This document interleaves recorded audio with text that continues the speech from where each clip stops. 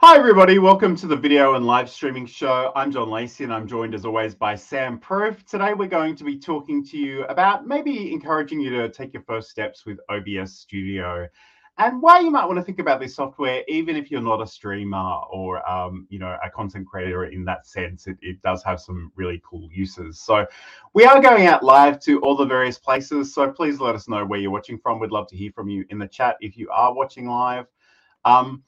It's funny, I've been trying to make this a thing for a while, and I don't think anyone's indulging me, but I'm going to try again today. If you are watching live, put that hashtag in Team Live, or if you're watching later on, hashtag Team Replay. Sam, hi, how are you? How's your week been?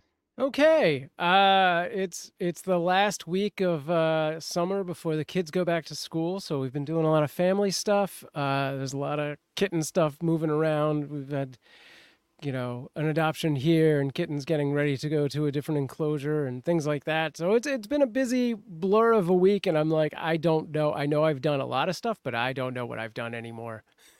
How's things with you, John? Yeah, not too bad.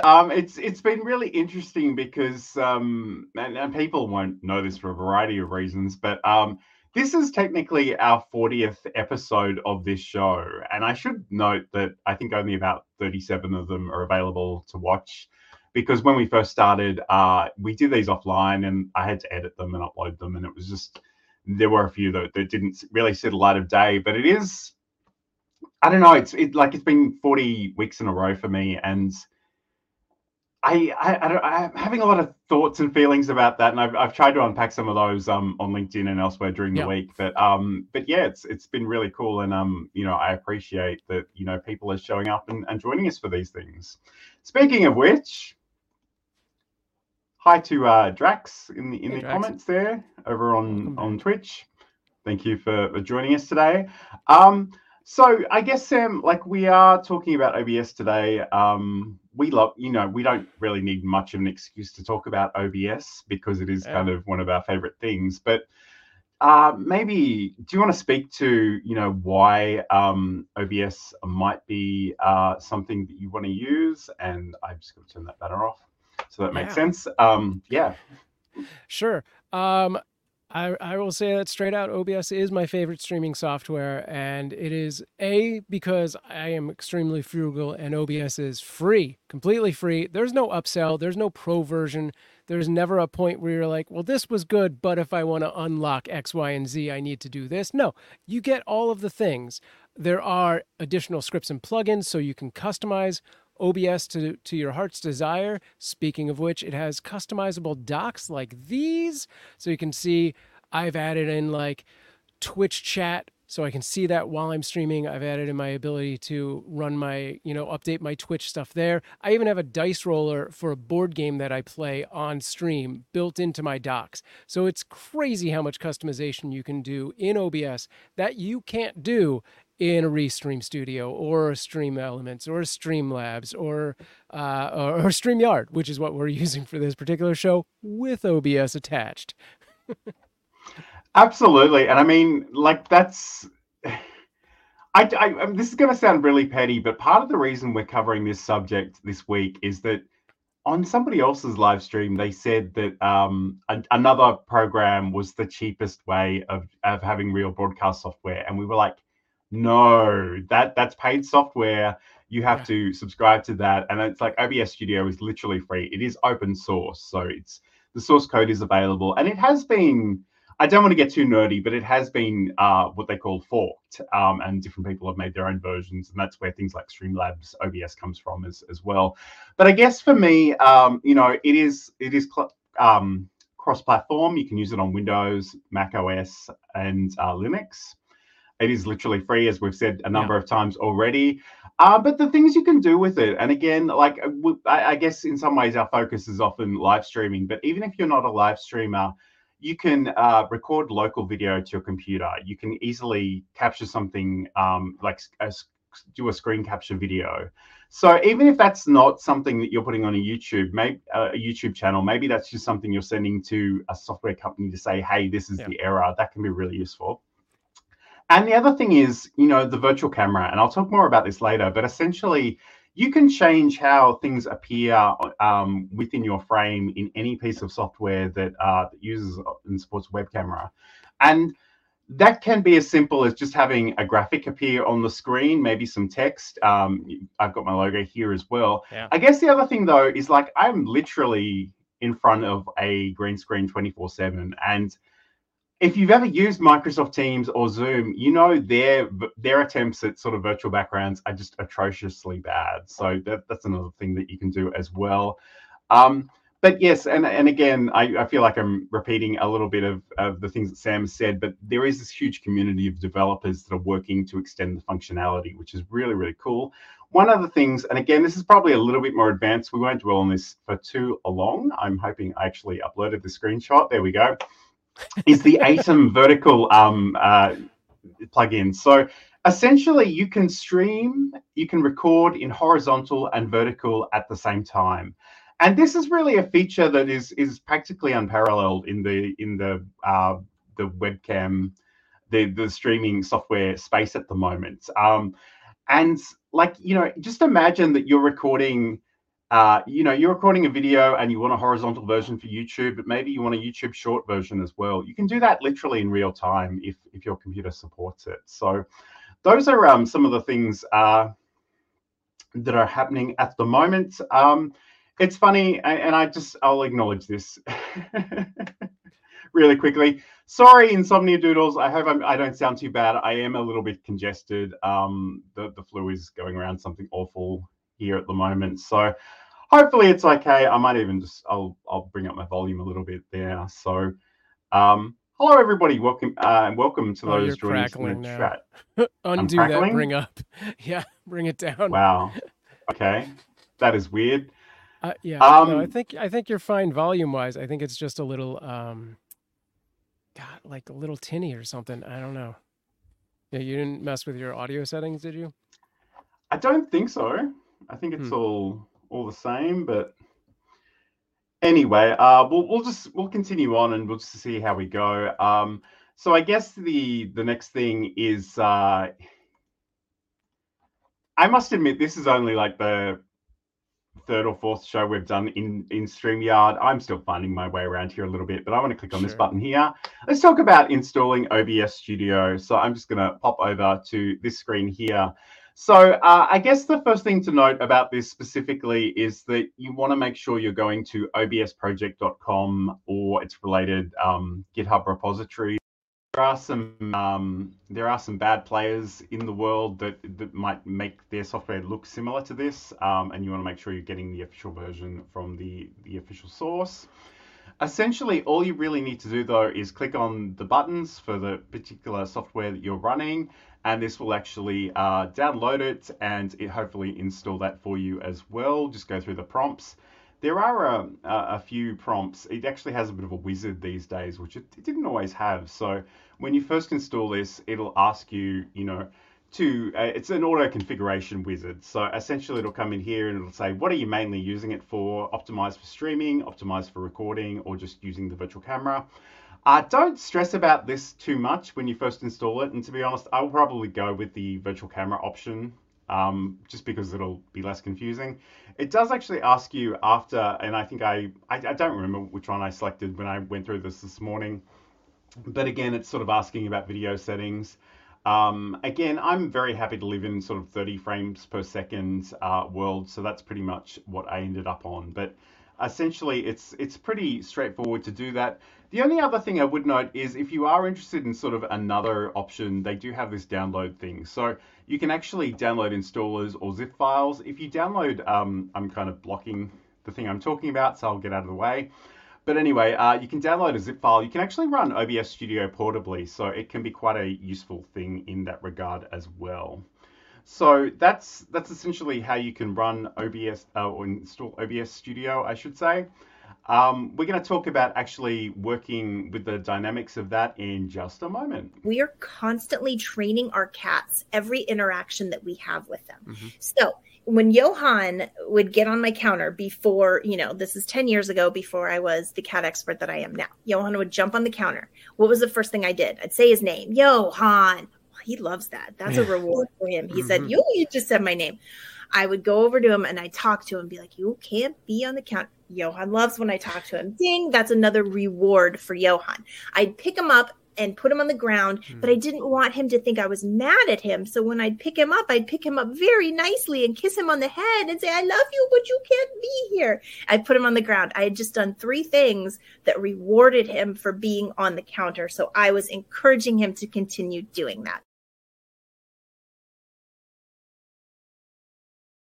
And that, of course, is the Just Kidding Around podcast. And you can hear more about that over at cuteavalanche.com.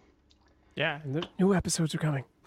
New episodes are coming. That is something that people have been asking for, so that is exciting to hear. But let's talk about OBS. So there are a few concepts that we kind of need to unpack, and I guess the first one is, and maybe Sam, if you want to lead us on this one, talking about scenes and scene collections. Like what are those, and how do we work with them? All right. So first, to get this through your head. There are 3 main talking points we have to distinguish, which are sources, scenes, and scene collections. Sources are the individual items within your stream. So you have things like video feeds, media feeds, audio. So basically on screen, we have 2 videos and a background image, which is media, and our mics, which are audio. Those are individual sources. This entire setup with John and myself together on screen with this background image, that is one scene. And if we have a bunch of different scenes for this particular show, that is a scene collection. So this scene collection would be the video and live streaming show. For Just Kidding Around, that would be a whole different scene collection of scenes. And if you're putting your OBS together correct, or efficiently, I should say, you're going to think these things through before you actually start to put them together. Here's a quick look at John's immense list. I probably have as big a list of scene collections as John does. But yeah, if you have different projects, you want to create different scene collections. You should also note that in OBS, you're going to have a profile. Profile is going to be directly related to your settings. So where you're streaming to, that stream key, the server URL, things like that, your resolution, your bit rate, all of those are stored in your profile in the settings. So you may have different profiles as well as different scene collections that may match up. So Cute Avalanche would be the profile. Just Kidding Around podcast would be the scene collection. Sam Proof would be the profile. Video and live streaming show would be the scene collection. And then within that, you want to really think through your different scenes.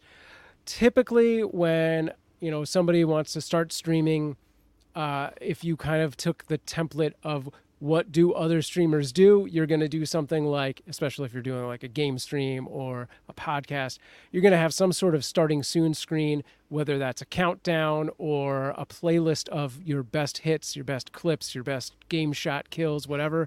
So you'll have that as like a starting soon screen.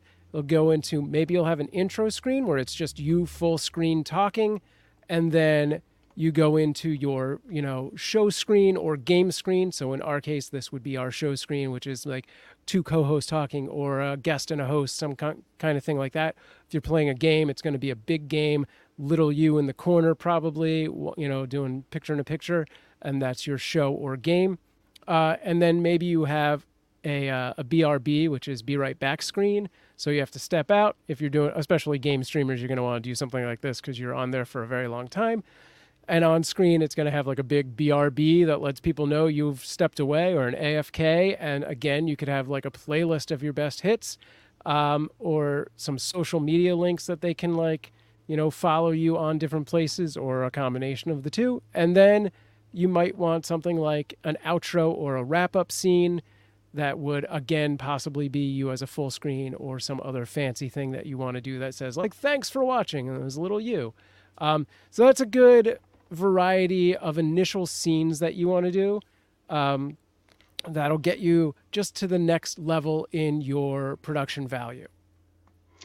And I must admit, I haven't used this particular scene collection for a while because I haven't done my other show, but I did have another show called Coffee and Content, and I just thought it might be worthwhile to sort of show you a couple of screenshots of the different scenes that I have. So, like in my first one, like I literally swap out that image for the particular video thumbnail for that particular show. It actually has some music and some animated backgrounds, and even that video thumbnail sort of moves side by side. The next one is just me. I've got a grey bar and logo in the background, and I've also incorporated the comments there. Again, I've got the screen share in the backgrounds of me in the foreground, and then I've got a version without me because I'm often blocking the thing that I'm talking about, so I like to get out of there. And again, just sort of an end sequence, which is pretty much the same as the first one, but it says thank you instead of starting soon. So again, like these scenes can potentially be anything that you want them to be, but I guess the important thing is that you think about what would work for you. So, Sam, I guess just briefly, do you want to talk about the studio mode? Because I think that's a useful thing to keep in mind as well. Yeah, for sure. So when you're in your OBS, we don't have a screenshot for studio mode, do we? Okay. I could do a quick share here. In OBS, can I talk and do this at the same time? Probably not. Is that the thing? Yeah. Over here on your, generally in the right, if you haven't changed your setup, which by the way, all of these docks are movable. So my setup is very different. You'll have your controls, and once you go into your controls, you'll have studio mode, which drops you into this setup where you have what immediately looks like two of the same scene, but the rightmost scene is what is called program, which is what is going out to your live stream, and the left side is your preview screen, which is a screen that you can now load up the scene you want to work on or get ready. So here I have another scene ready to go, and if I think that's all good to go, I'm doing like something really, this is a really much more produced version of something, and I can be like, and go. And then that takes over my program screen. Okay, and now that is the live screen. Whatever was in preview, once I hit transition, will go over. There are also a variety of transitions that you can add to this. You can have different transitions per scene. This preview mode is really good if you're doing something that you know you're going to need to edit something on the fly before it happens when you're first getting started with OBS, just to make sure you're hitting the right scene. But eventually, you can get rid of studio mode altogether, have your Stream Deck going, have some hotkeys going, and just know you're going to go from, you know, your main program of whatever it is, full screen me, to I'm playing Magic the Gathering, and here's that setup, and I don't need studio mode. But again, it's there for whatever, you know, usage you need. It's, yeah, like I said, it's really great if you need to edit something just before it goes live.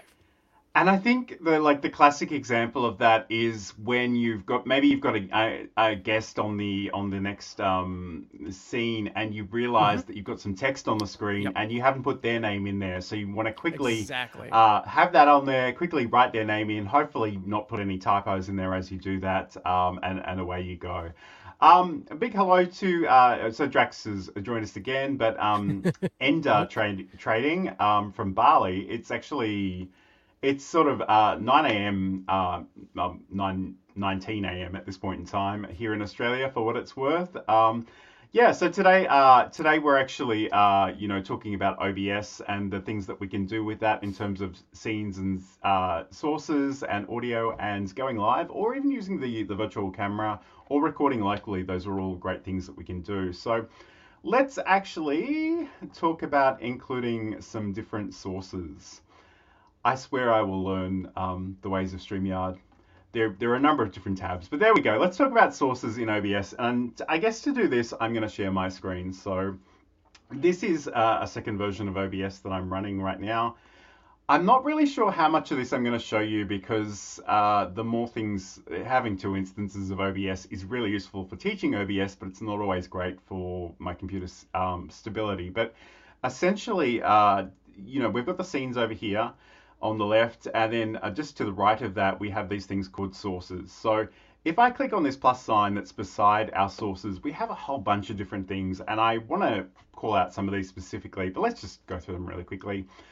So the audio, the application audio capture. So if you want to get sound out of a particular program, the audio input capture, the audio output capture, a browser source, a color source, display capture, game capture, images, image slideshows, media sources, scenes. You can actually have a scene within a scene. We call those nested scenes.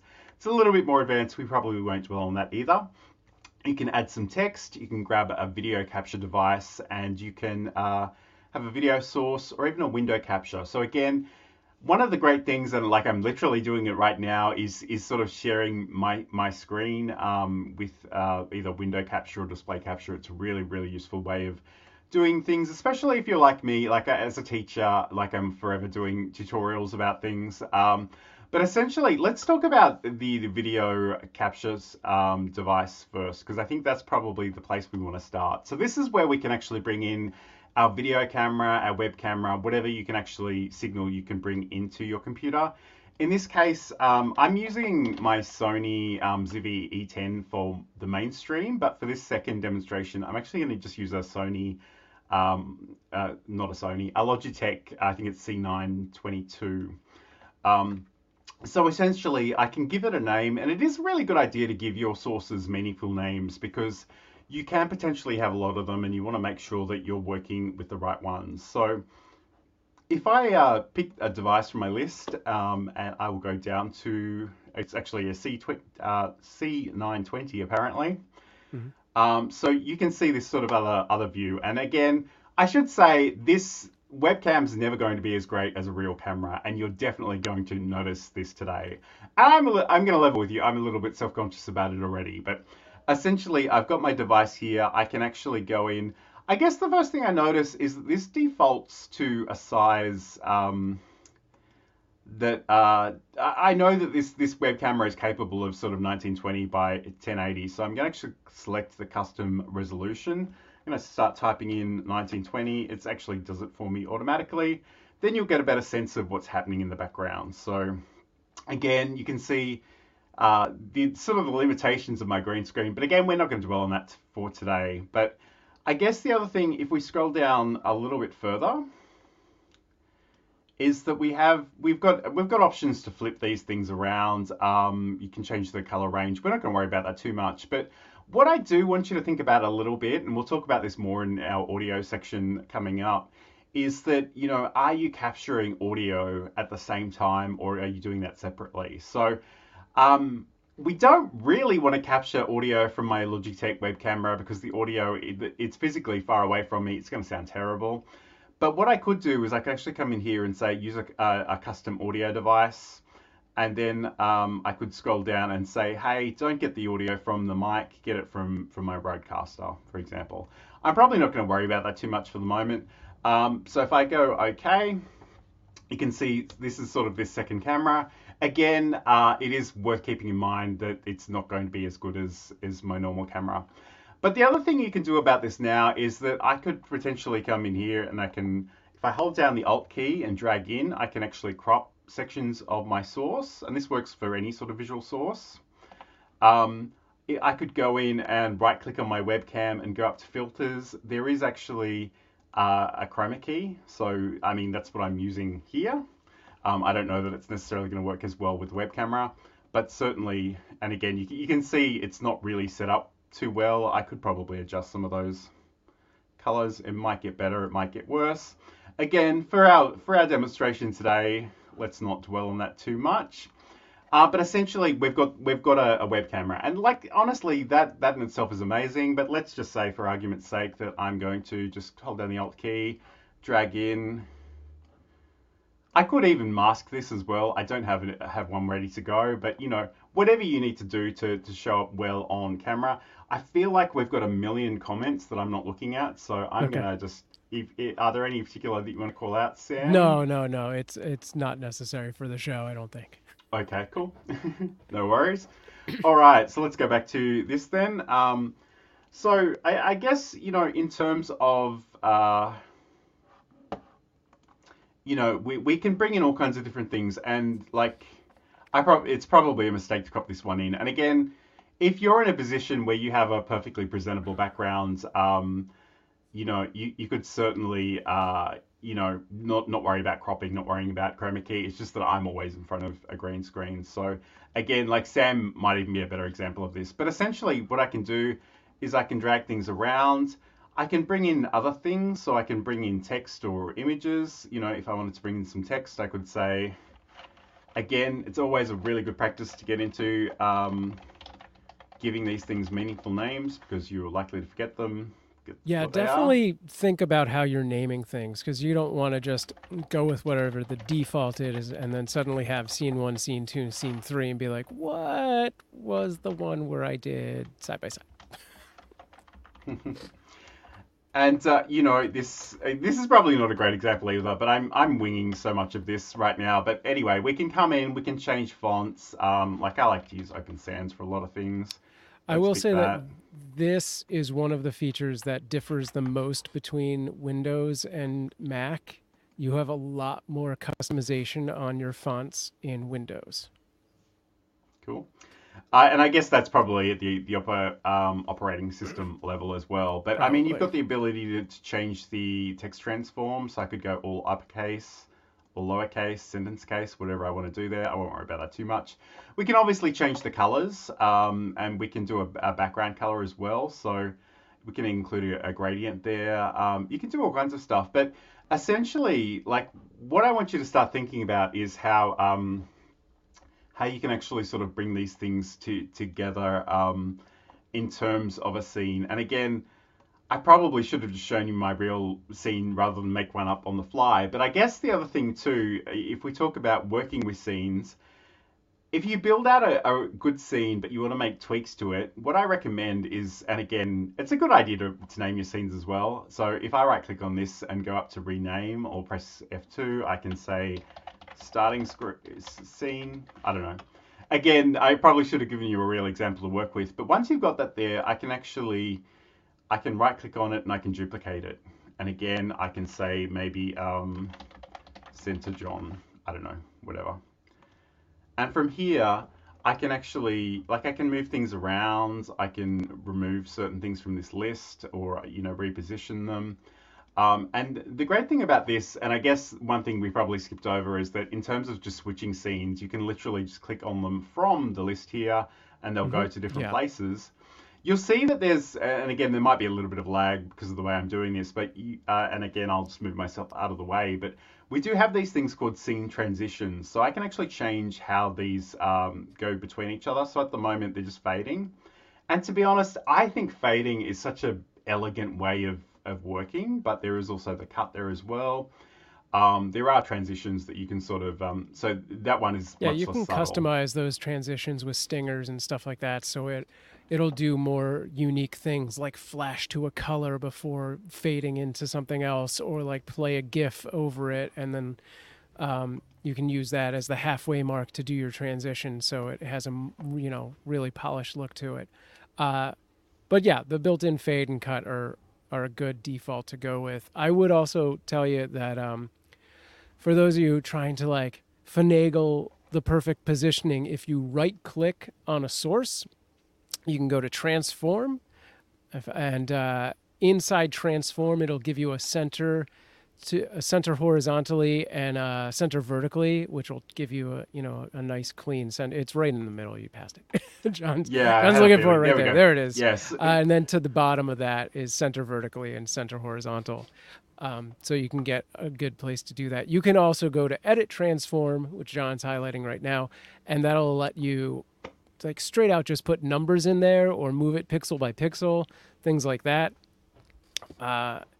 It gives you a lot of ways of helping you do all those things. You can also click on the scene itself if you have extra, monitors, because right now what you're looking at is slightly smaller than full screen, right? So it can be a little hard to see where you want certain things to go. So you can right click on your scene and what's it called? I'm like and full screen projector. Yeah, to a separate monitor. It then puts that entire scene on that monitor without any of the other OBS stuff, and you can get a real good look at what's going on. So you can have precise things lined up. And I guess while we're here, I'll just mention too, you can grab a screenshot of any moments in OBS. So again, this is not a great example, but Right. you could certainly right click on that. And sometimes that is a great starting place for a YouTube thumbnail. So that's another thing to keep in mind as well. I guess the other thing I should mention too is I do have an image that I've already nominated in here as the background. So like the other important thing to keep in mind, I suppose, is that whatever is physically on top of this list is the thing that's going to be on top on this canvas. So, if you find that I can't see my text, it's just a matter of sort of either dragging it up and letting it go somewhere, or you can actually use these up and down arrows to sort of change where they're positioned. So, in some ways, and it's again, I alluded to the fact that you could have your audio with your video camera or as its own separate source, and we'll talk about audio in a second. But sometimes if you do group those things together, and maybe you don't want to be on physically on a camera, but you still want your voice being heard, you can just move that source underneath a few other things. Sure. Okay, so this is a little bit. I was just going to say.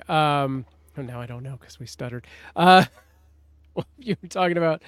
But by default, OBS will make any new layers the top layer. So for the most part, it should be there unless you've started moving things around and forgotten about stuff. The other thing that we kind of touched on is you can select a bunch of sources and right click on them and group them, and then they will become their own folder. And you can move that entire folder of things together.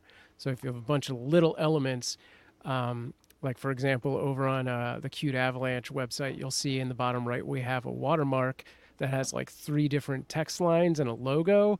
Those are all individual sources that I have grouped, so I can move that whole group as one thing. Yeah, so if you select those, and I've just held down the control key and clicked on each one of those, you can group them together. It'll ask you for a group name, and again, use a meaningful name. If you take nothing else from today, use a meaningful name. But again, this is not a great example, so I'm just going to hit OK. But I guess the other thing is if I undo that, if you want to make a source invisible, you can literally just toggle this eye icon, and it'll show and hide it. Again, if you've got a Stream Deck, you can set that up to sort of appear on a button. Oh, yeah. But another nice feature is that if you've got something in the position you want it to be in and you don't want to actually change it, if you hit that lock, that way, if I'm positioning this, I don't accidentally move that around as well. Right. So, like if you have a big background image like John does, you're going to accidentally select that most of the time. So you want to lock that off so you're not grabbing it every time you try to move something else. And it's, I guess the other thing too, and it's funny because I don't use the lock nearly as much as I should. No, me too. But what I tend to do is I just keep clicking, and you'll see, if you look at the sources list, you'll see that different things are actually highlighted, and that's how I know which I've got the right one selected. But again, like these are just different ways of working. So, Sam, I want to run off and grab a prop, but I have no idea where it is, so I'm not going to do that. But I do want to, and it is a little bit off topic, but I think we better talk about this question. Oh, yeah, no, let's do this. Trading, a bit off topic, but can you all recommend an LED light for video when traveling, something I can put in luggage? I guess it depends a little bit on how, how you're actually...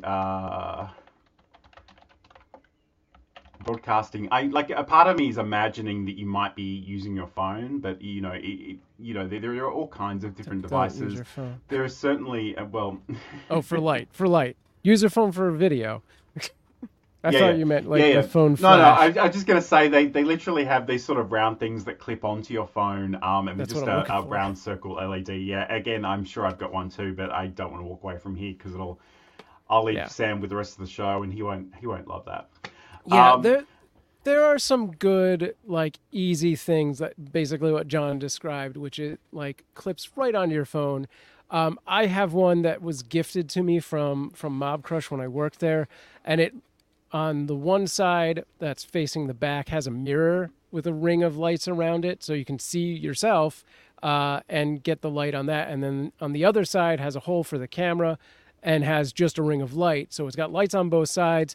It has warm and cool tones on the one side. One of them only has like 4 options, and the other has like 10 options of color. Um, and that's probably a $20 light, and it does a good job. It's USB chargeable, and we actually took it when we went to our Joshua Tree camp, and that was my lantern for the night as well. It's interesting because I've actually seen people recently be like, oh, if you're recording a video in front of your computer and you don't have enough light, just Google yellow lights and just have it show up on your monitor. And I think that's one way of doing things. I guess this is the kind of selfie ring light, and this doesn't have lights on both sides. This is a very cheap one from Kmart in Australia. But essentially, you just attach it to your phone, and it will give you some LED light. And I guess the truth is, you probably don't need a lot of light to be lit up well. So it often just depends on, are you near a window? Can you go outside? Sunlight is going to be your friend. Even just a strategically placed desk lamp. Like I think I spoke about that recently. Like when I started with the webcam that I'm actually sort of demonstrating in OBS today, like I literally just had a desk lamp that had a sort of a movable posable neck. And I would just sort of position it in such a way that it was looking at me, and it worked really, really well. But by the end of the meeting, my eyes would be fried. I would say, this particular question, we also need to know, is this the ideal thing that we're recording? Is us an arm's length away from the phone? Because then, yes, the clip-on phone light is perfect. But if you're starting to do wider scenes, that's not going to be enough light. I don't know how packable the Elgato key light is, but I suspect that would be the next level up. Well, not really. exactly, but there is this thing. This is the key light mini. Yeah. So that's what you're referring to. I was going to say the real key lights, I've got them, but they're not going anywhere. They're huge. But this seems like the next level. Yeah, and again, this is something potentially, I think you can charge it up. I think it has its own battery, which is another great thing. But again, you can, I don't know if it sells with this stand. I think that might be that's a separate accessory. But certainly, you could purchase those two things. And again, whether you're recording on your phone or whether you're just positioning that light sort of independently, that's kind of up to you. But there are probably some very cheap alternatives to that on Amazon. I'm not really across them, but just see what's out there and get a sense of what might work for you. I must admit, I'm not the kind of person that does much out in the wild. I'm very much tethered to this computer. So I and the few times that I've tried to stream from my phone for different things, I just hated it. Okay, so there's a whole lot of stuff going on in the chat. Cool. But again, I don't know what's really going on there, but it might be gameplay. But anyway, that's fine. You're good. It was unnecessary. It's just lag talk. It's all good. Okay, cool. All right, no worries. So I guess I don't want to, and we can do an entire show on sources if we need to. Yeah, I mean that too. Sure. We can do anything you want. Honestly, let us know in the comments and we'll throw out the topic. Who cares? Yeah, no. But anyway, I could do a whole show just on sources. Sure. Because there's such a variety of them. There really are, and I guess one of my favorites is actually the image slideshow, and I for my day job I have a bunch of sort of they're basically landscape photos, but they've got a little bit of branding on them, and I've made 5 or 6 versions of them, and they very slowly fade between them. And it's funny, it's such a subtle thing that 9 times out of 10 people won't notice, but that one time they notice, they're like, oh my God, how did you do that? Because it's not something people can natively do in Microsoft Teams. Right. So it's always sort of fascinating to them. But certainly, we can add videos, we can add all kinds of different things. And again, we don't really have the time to unpack all of those today. So I did just want to mention that. I guess, is there anything, Sam, did you want to mention about sources before we move on? Yeah, I mean, I think earlier we talked about, how you can use OBS for live streaming and for video, but really, depending on the sources, it really opens up what that is. Like you have the ability to create video playlists, so you don't even have to be live. You could be doing some kind of, like a replay or a highlights thing, or you can even cut like video, like a montage live through things like that. With your video playlist, you can set up hotkeys so you can advance to the next one, stop and start ones. If you want to do YouTube React style videos, you can do them all in OBS super quick, and just use that exact method I was talking about, where you're stopping and starting or going forward and things like that through that video playlist. And you could technically, do an entire audio podcast and stream it to, an audio. There is one, I believe, on the RTMP out. It might not be an RTMP, but I believe there is one streaming destination that is audio only, that you could use OBS for and do it like that. So there's a wide variety of sources that really dictates what your show is. Yeah. And I mean, that's a really good point. And I guess, like, in a previous show, we did sort of streaming for podcasters, and you don't have to do anything you don't want to do. And I think often we hear from people that want to broadcast, but they don't necessarily want to be on camera. And it's very, very easy for you to either not use your camera or have something over the top of the camera. So those are a great way of sort of operating as well. So yeah. There really are all kinds of different options there. So, like, today we really just want to get you thinking about how this might be useful.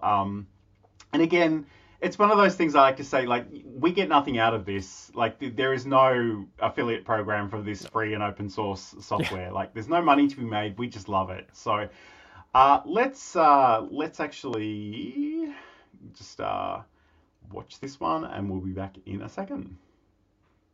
And then I looked at the first assessment, and the first assessment was record a 5-minute video. And it was a pretty simple introduction of yourself. There was nothing exciting. I didn't have to research. It was just a 5-minute warm up. And I freaked out. That course is still sitting in the cupboard beside me. I see that stack of papers and I almost rock in the corner. It cost me a lot of money to sign up, and I threw the whole course away.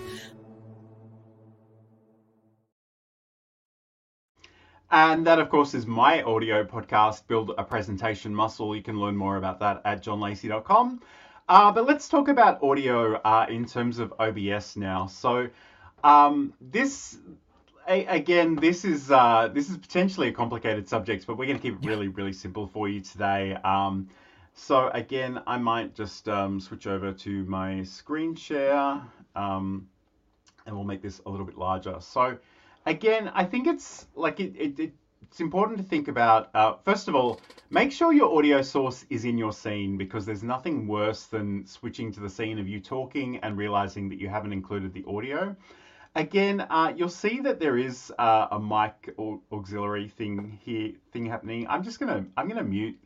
Even the desktop audio here is sort of just a default setting. So at the moment, I've got no audio associated with my web camera, but if I wanted to, I could certainly go in and right click and go to the properties, or you can double click to get to the properties as well.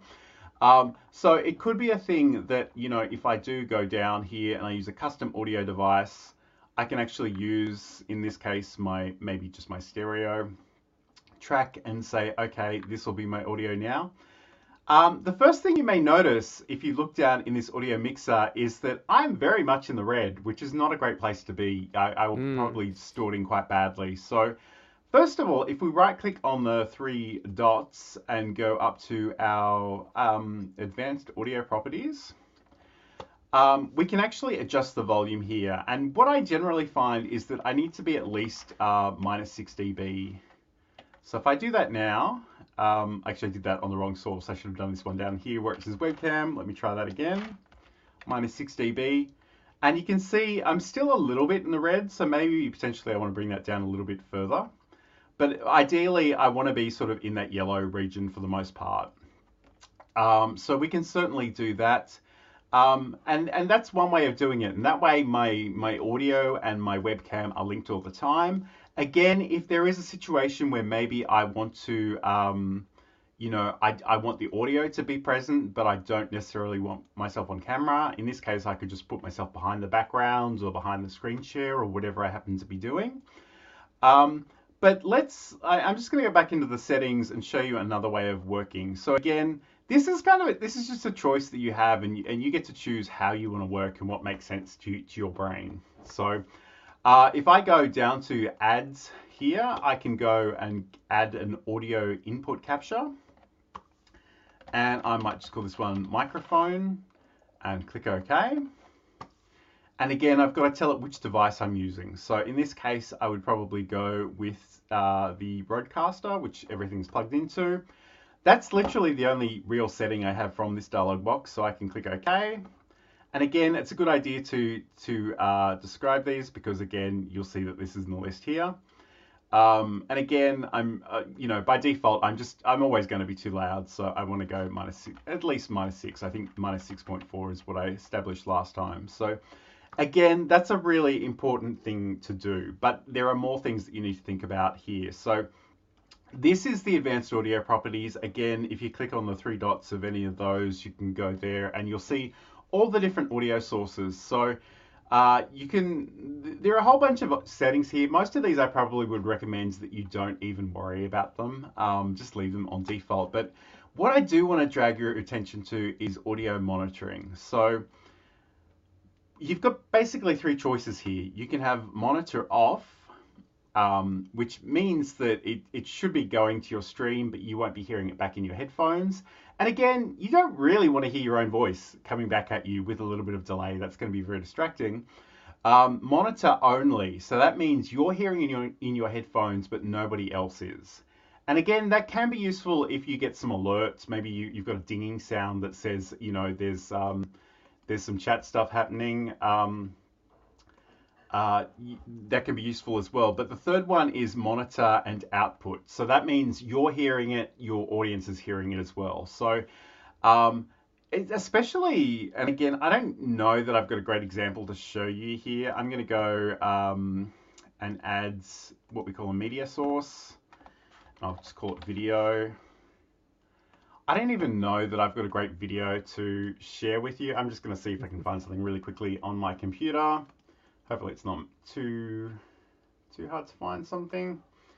Just bear with me. Come on. So again, like maybe I want to bring in a particular video. I can sort of show nothing when the playback ends, but if I click OK here, this is actually literally the video you just watched a second ago. So again, you probably want to give it a more meaningful name, but what we want to do is if we go to the advanced audio properties and check out what's happening with our video, in this case, it's monitor off. So if this was going out live, the audience would hear it, but I wouldn't. And in this case, I probably want to hear it because I want to have some sense of when it's ending. So if I do that, I can play it again.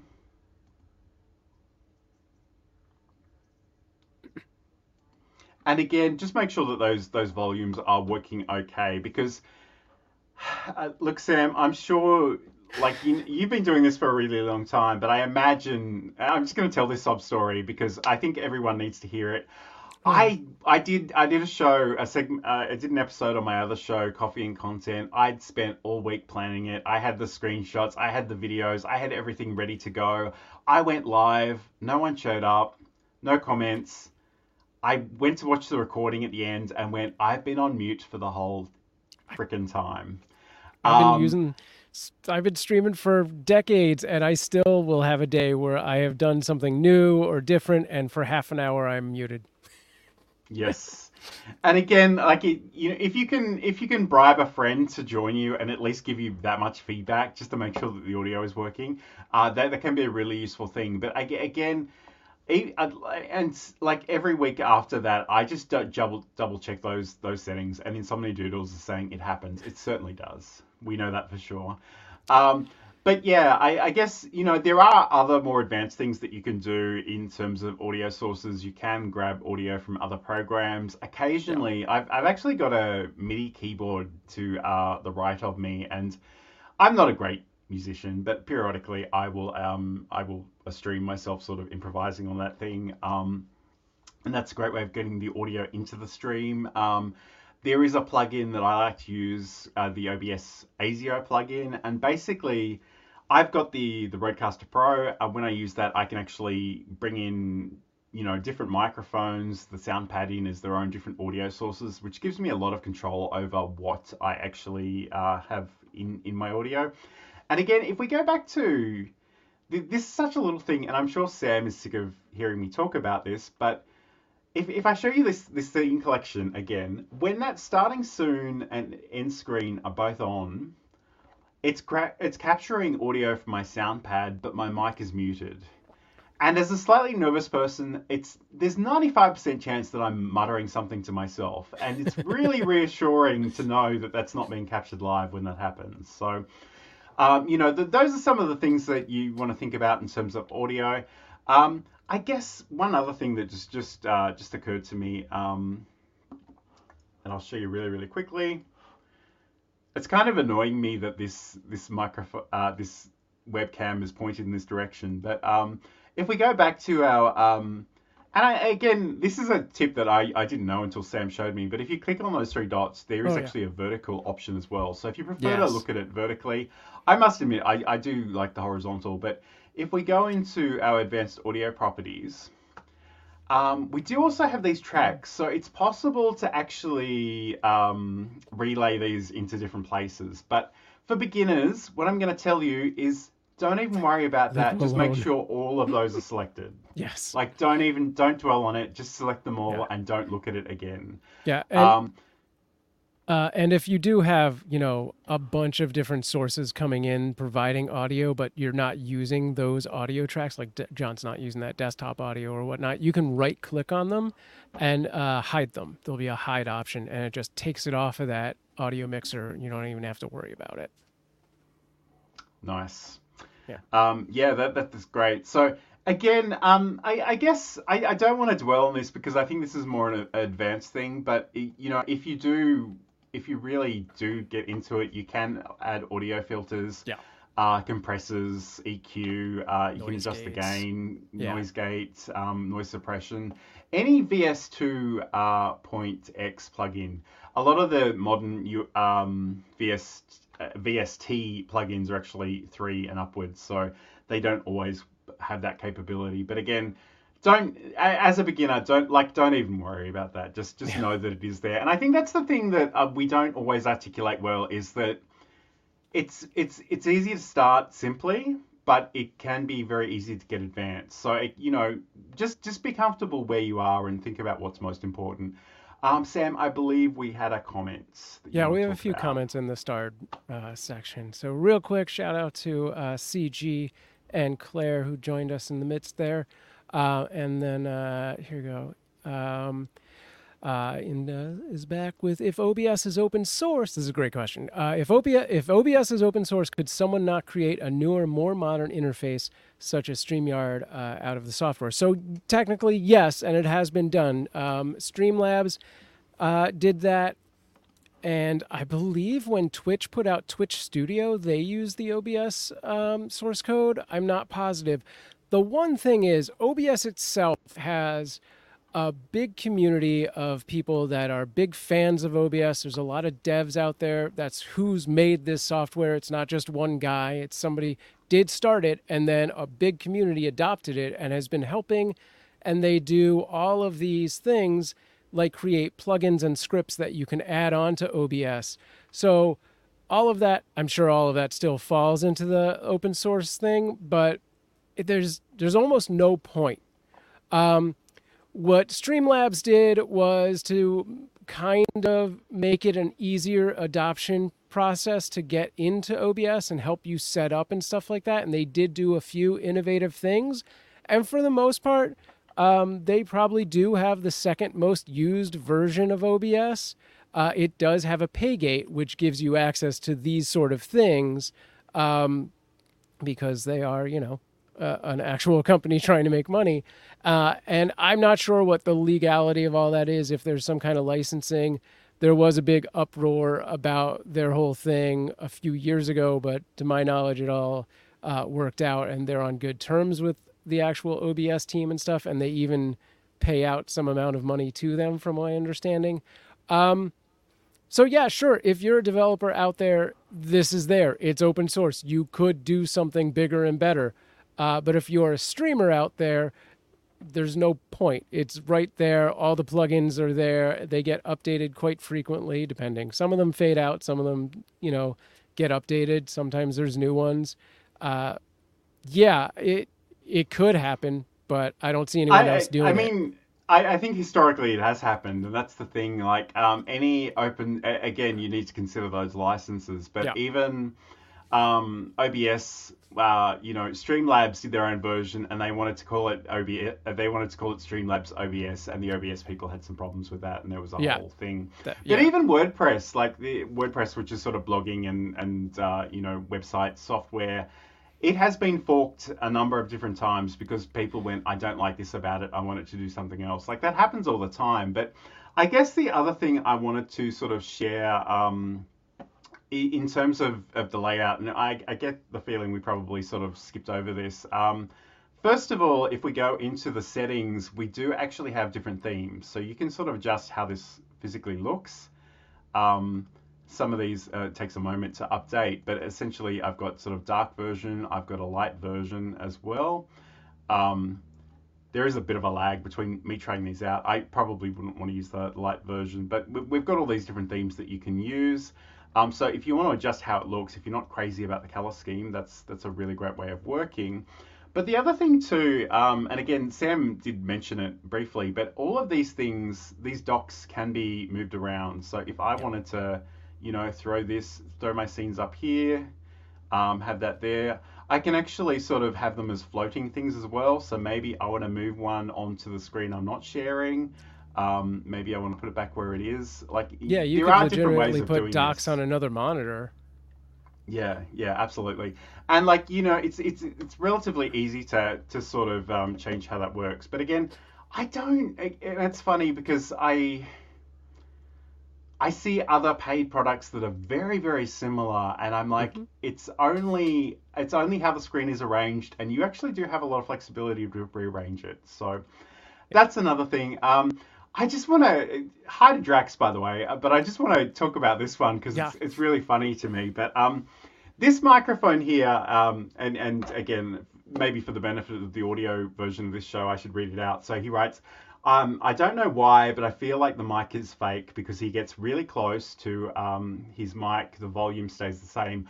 I should say that what you're hearing in this stream is not what I was demonstrating in the software, first of all. But this is actually the Shure SM7B microphone. It's a very popular microphone with streamers. And the thing that I like about it is that it's a very quiet microphone. And I know that probably sounds counterintuitive, but the reason I like that is because I live in the suburbs and my neighbors are yet to meet a noisy power tool they didn't feel compelled to own. So the great thing about this is they can be maybe 2 or 3 meters away with a drill or a chainsaw or a lawnmower. I will still hear it in my headphones. It'll still give me a headache, but it won't be captured by this. But I guess the other thing to note too about this is that just to get a volume into my original Rodecaster Pro, I also needed what we call a cloud lifter, which is a mic activator, which just boosts the signal a little bit more. But I guess in this context, for this demonstration, the audio you're hearing isn't actually the audio that I was showing on the screen. It's just for demonstration purposes. Again, for today's show, I'm running 2 versions of OBS and StreamYard as well. So there's a lot of pieces to this, but it's a good observation actually, because obviously I was adjusting the audio, but you weren't hearing a change. Okay, so this is the video and live streaming show. I'm John Lacey, and I'm joined by Sam Proof, as always. We're talking all about OBS and some OBS first steps because honestly, we're tired of hearing people say it's hard and scary. Right. So we're going to do that. I hope this has been useful. If you do have any questions, let us know in the chat. But let's as we sort of start to end the show, one of my backgrounds is missing, which is really inconvenient. So while we're doing that, Sam, again, I will make my. I really, to be honest, I like StreamYard. I think it's a good piece of software, but I am having some issues sort of making it do exactly what I want it to do. But that's all right. Just bear with me for 1 second. Right. Okay, so what we're going to talk about now is what we talked about at the beginning. And again, actually, what do you do with this? So, you know, you can, of course, go live, and I'll get Sam to talk about that in a second. You can record local video to your computer, which can be a really great way of capturing yourself or your screen. But you can also use the virtual camera. So, Sam, I guess if you can start us off by talking about how we actually do go live within OBS, if that's something that we're interested in doing. Yeah, you just open it up and hit go live. No, so yeah, once you've got all your scenes set up with all of your sources and you have a sense of what you want to do for your show, you're going to go into your settings, and you'll enter your ingest URL and your stream key. These are not things you want to share with anyone. The stream key is private and will fully allow someone to go live on your stream. So don't share that unless you really trust someone, or like you're a brand or something like that. And yeah, you're going to want to check your video resolution, your bit rate, which there's a lot of complex math to like finding the perfect bit rate, but you can Google some basics on that. And generally, this is based on A, the resolution that you're streaming at, and B, the available internet that you have to yourself. So if you've got like a limited internet, like 10 megabytes or less, you probably want to drop that bit rate to about 3,000, see how that is, and go from there. If you've got, crazy like gig, like fiber or something, you can throw that on to 6,000 and go from there. There are people out there who are going to tell you to do more. It's wildly unnecessary unless you are streaming it for some reason 4 or 8K, which if you are, sorry, I'm just going to hit my mic because nobody's watching that yet. It's such a small percentage. It's pointless. I still stream for the most part at 720. But you do you. Stream at 1080 or 4K, 2K, whatever you want to do. And that's the basics. And then you can just hit start streaming. Technically, I say you can just hit start streaming, you'll start streaming. Depending on the platform, you may need to enter descriptions and video titles and things like that. And again, depending on the platform, that may be something you can actually do from within OBS. Twitch, you're going to do it from the Twitch panels, but you can do that as a customizable dock in your OBS. YouTube, it will actually populate a manage broadcast button before you start streaming. It'll let you enter your title and your description, even upload a thumbnail, schedule your video or stream from within OBS. And then when you're ready to go live, you can go live. So pretty much everything you need is right there. And then you start talking. Like you hit start streaming, start talking. And I guess like that's the and this is, to be honest, I don't think all these options were in here when I started with OBS. Probably not. Essentially, if you go into Stream, you have a whole bunch of different services. There are even more if you go to Show All, or you can do Custom.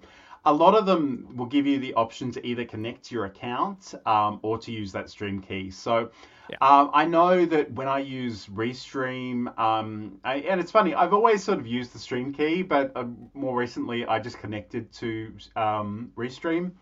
And at that point, it gives you sort of 3 extra dialog boxes for, setting your destinations and changing your title and your description and whatnot. And when that happens, when you're happy with all those settings, it's literally just a matter of coming down to this control section and hitting start streaming. And you're pretty much good to go. Like the light will change color down here to let you know that you are going live, and if you run into any issues. But we have some comments here. I should have favorited these, but again, Drax is asking the question, but OBS is just for stream, or can you do other things? So you can definitely do other things, and that's And I guess that's the thing. For a lot of people, the StreamYards, the Restream, they're all they need for streaming. But kind of some of the other things that I want to talk about is the ability to actually record. So again, if we think about this, I don't know if that's going to look weird. I think I'm just going to turn off my webcam because it's kind of annoying that it's there. But like the other thing you can do is just record to your local computer. So again, if you go to your file and your settings, you can actually go to I think it's the output options. Here we go. So there's a whole section here for recording. And again, you can tell it where you want to record these videos. So at the moment, they're just going to my videos folder. Sam is a lot better at doing this than I am because I just dump them all there. You can actually choose it'll generate, by default, it generates a file name sort of based on the time and dates that you go live or record. You can change the recording quality if you want to do that. The recording format is really interesting because there are all kinds of different video formats, but the one that we like to use is MKV.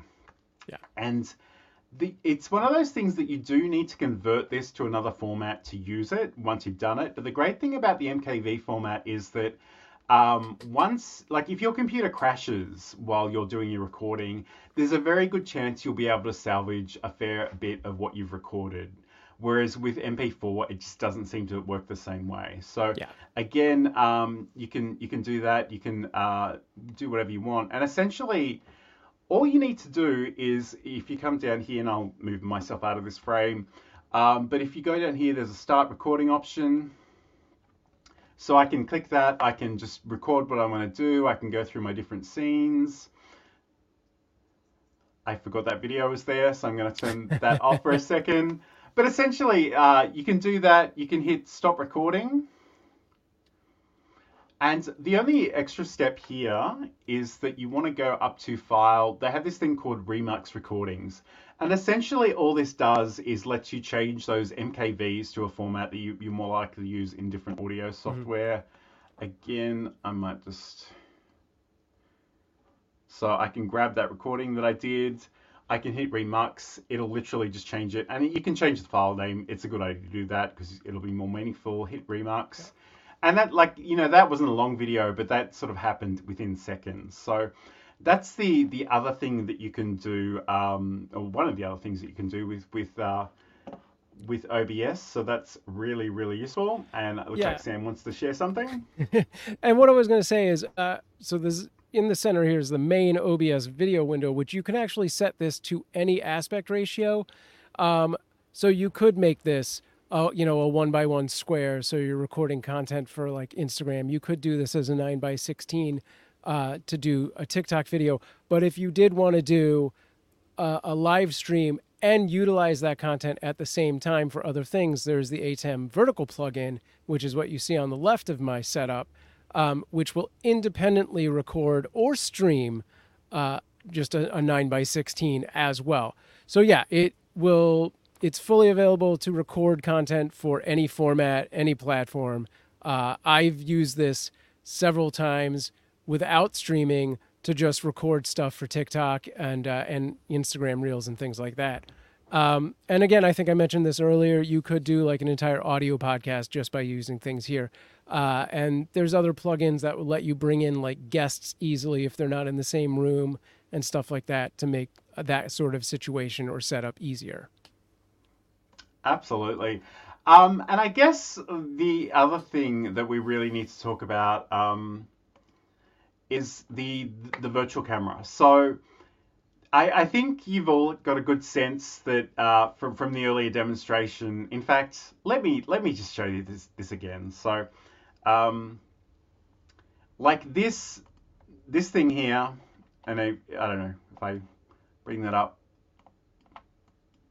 Like you can see that I'm always in front of this green screen. I need to sort of control how I look, and not just how I look in this show, but also how I look in video calls. And the great thing about OBS is that it gives you this option called the virtual camera. So this basically means I can arrange my screen however I like, and then I can share that. The visual aspect of this, keep in mind this is just the visuals, so the audio is usually handled separately, but I can sort of go into different pieces of software, and I've got a few overlays. I might show some of these. So essentially what you can do, you can set up your however you want to look in OBS Studio. You go to your software, whether it's Zoom or Microsoft Teams or Google Meets or StreamYard or Restream Studio. All you really need to do is make sure that you select the OBS virtual camera from the list, and that you hit the Start Virtual Camera button from the controls in OBS. And that way, you know, I'm sure I had, there we go, another version of this. So this is, and again, the thing I love about this is that you can use this on sort of any one-on-one call, any group meeting that you're doing virtually online. But you can add your branding elements in. You can have your calls to action. You can have QR codes. You can have text that says go to johnlacey.com. Like, you can do whatever you like on the screen. Most people, and I mean this nicely, I mean this kindly. In fact, go back to this shot. A lot of people don't think about how they show up on camera, and they will have, you know, they will have no lighting. They'll have the webcam pointed up their nose.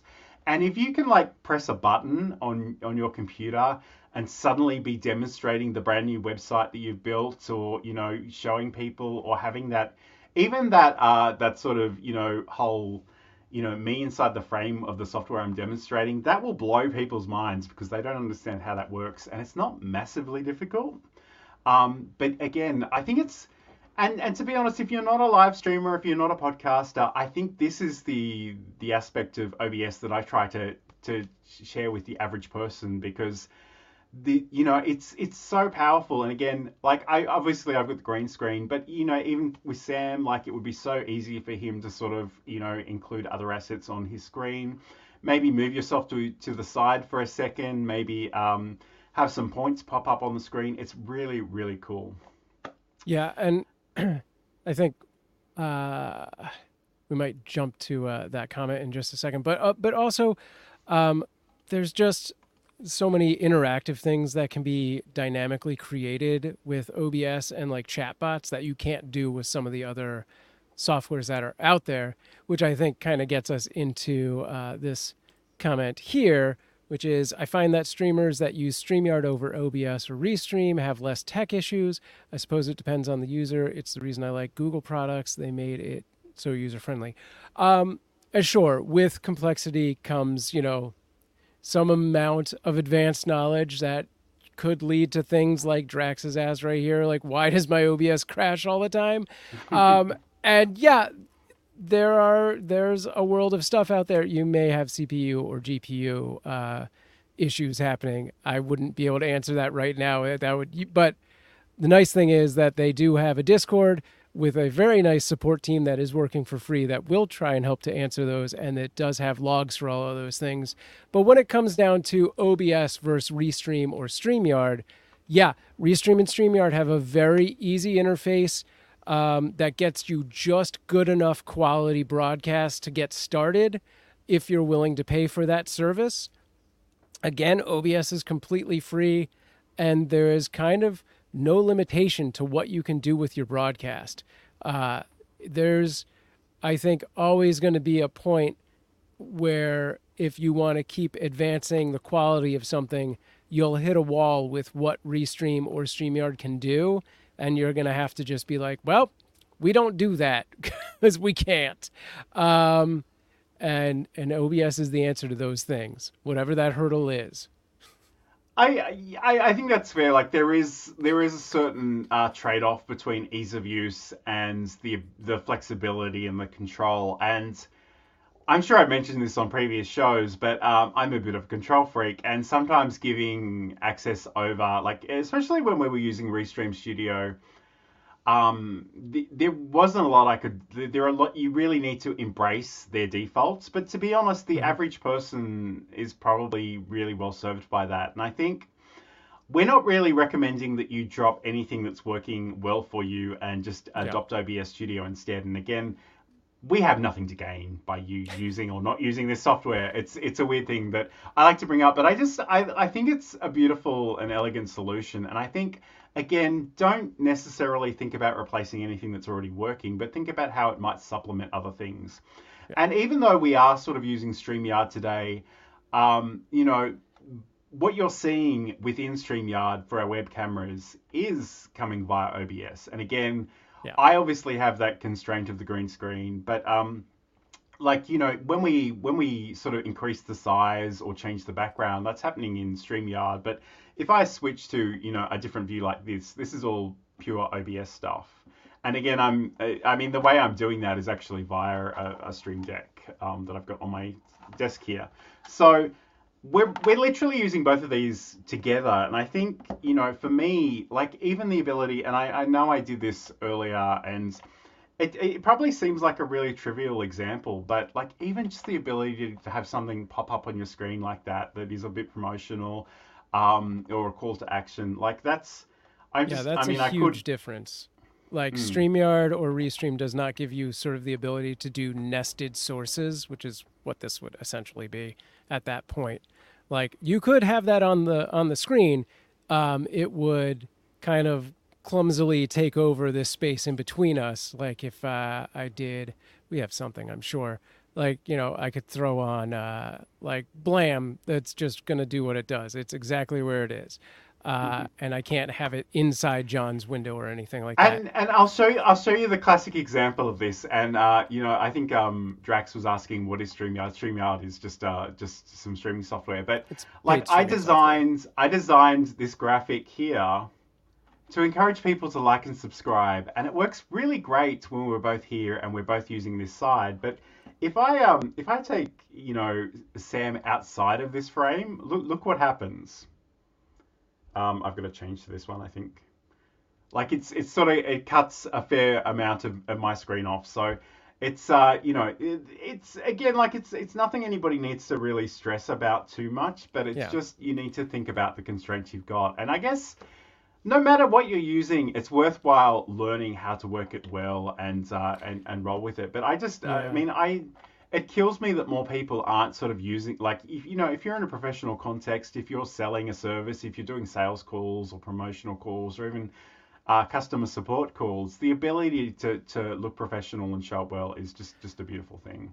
Yeah, and OBS is just going to give you an extra level of, you know, finessing of those scenes. It just, you know, you're not going to run into one of the things that I see quite a bit, because I do use StreamYard for a show once a month, is it prioritizes these cameras.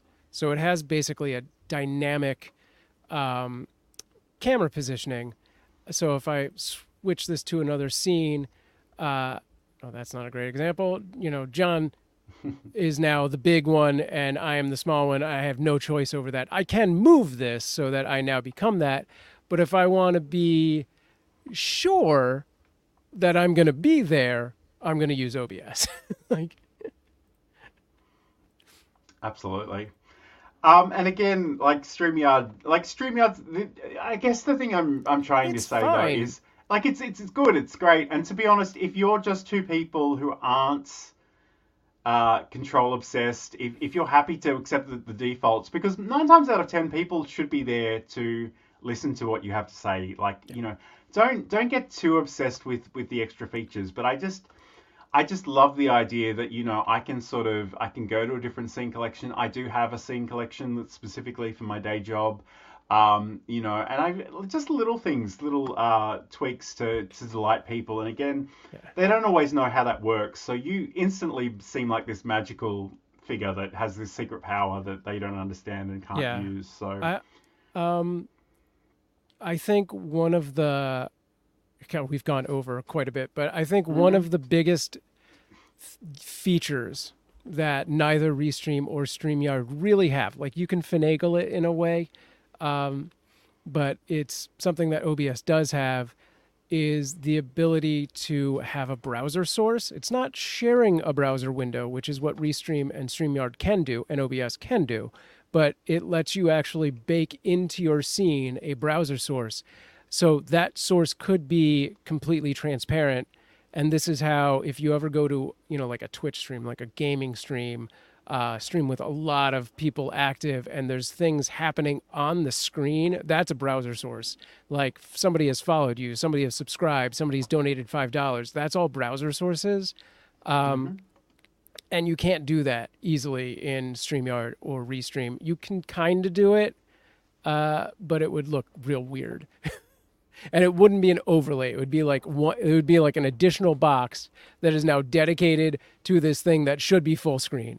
So yeah, I think that is a big feature that a lot of specifically gamers, are always looking for and would turn them on to OBS off of any of these other things. Now, Streamlabs being an OBS clone would have that ability.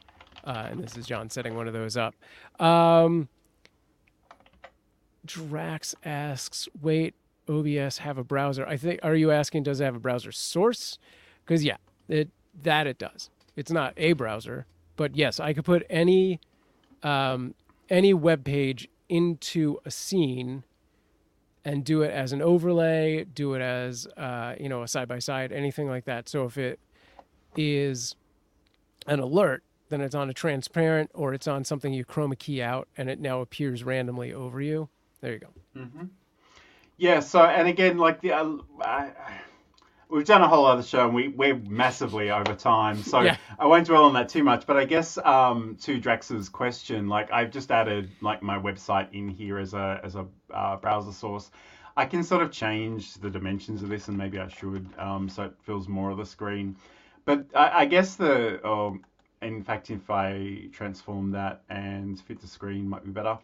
But the great thing about this is that if I click on this, there's actually a button that says interact. And if I have that enabled, I can sort of, I can actually click on things and it'll take me places potentially, like different places. But again, there's so much to potentially unpack with that. And I guess we're happy to dig deeper into further OBS topics if you are actually, interested in doing those. So as always, just let us know what you'd like to hear more of, and we'd love to sort of cover that in the future. But thank you for dropping by. We've had some great interaction in the chat. We really appreciate that. Sam, if people want to learn more about you and find out all the cool things you're doing, where can they go? Sure. Head over to samproof.tv, that's my website right there. You can find all of my links to my different socials and live streams at the top there in those little icons. But for the most part, you'll find me over on cuteavalanche.com and its live stream working on that 24/7 kitten cam.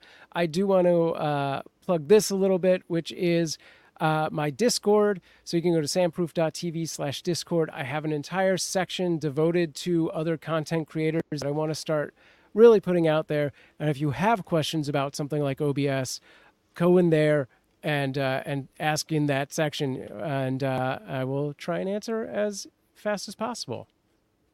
Nice. And if you want to catch up with anything I'm doing, you can head over to johnlacey.com. I do have a whole bunch of OBS-related articles over there, and if you scroll to the one of that page, you can find me in many of the various social places. I must admit, I'm joining Twitter clones left, right, and center, and they're not all on my website, but that's probably a discussion for another day. So anyway, thank you everybody for joining us. Again, we'll be back roughly the same time next week, so we'd love to have your company then too. But take care, have a great week, have a great weekend, and we'll talk to you again soon.